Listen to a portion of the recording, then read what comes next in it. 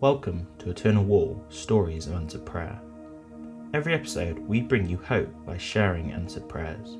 These prayers are from normal people just like you who have prayed to Jesus and experienced Him answer. Like what you hear? You'll be able to find thousands and thousands of similar stories when you visit the landmark in 2022, because every brick on Eternal Wall will link to a specific answered prayer. Here's your hope story for today. I was in Zambia on my gap year and I had to get home imminently due to lockdown 1. I was praying for the flights to be changed easily, quickly and cheaply. They were changed within a few hours for only £70 difference.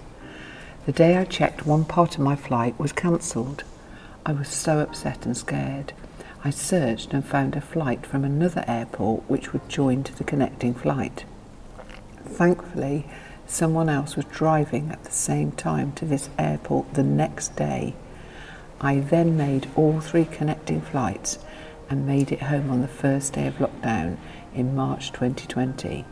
Praise God. Find out more about this incredible project by searching Eternal Wall UK on social media. We'd love you to be part of our hope movement too. Join us to make hope visible by sharing your own answered prayer at eternalwall.org.uk/testimony.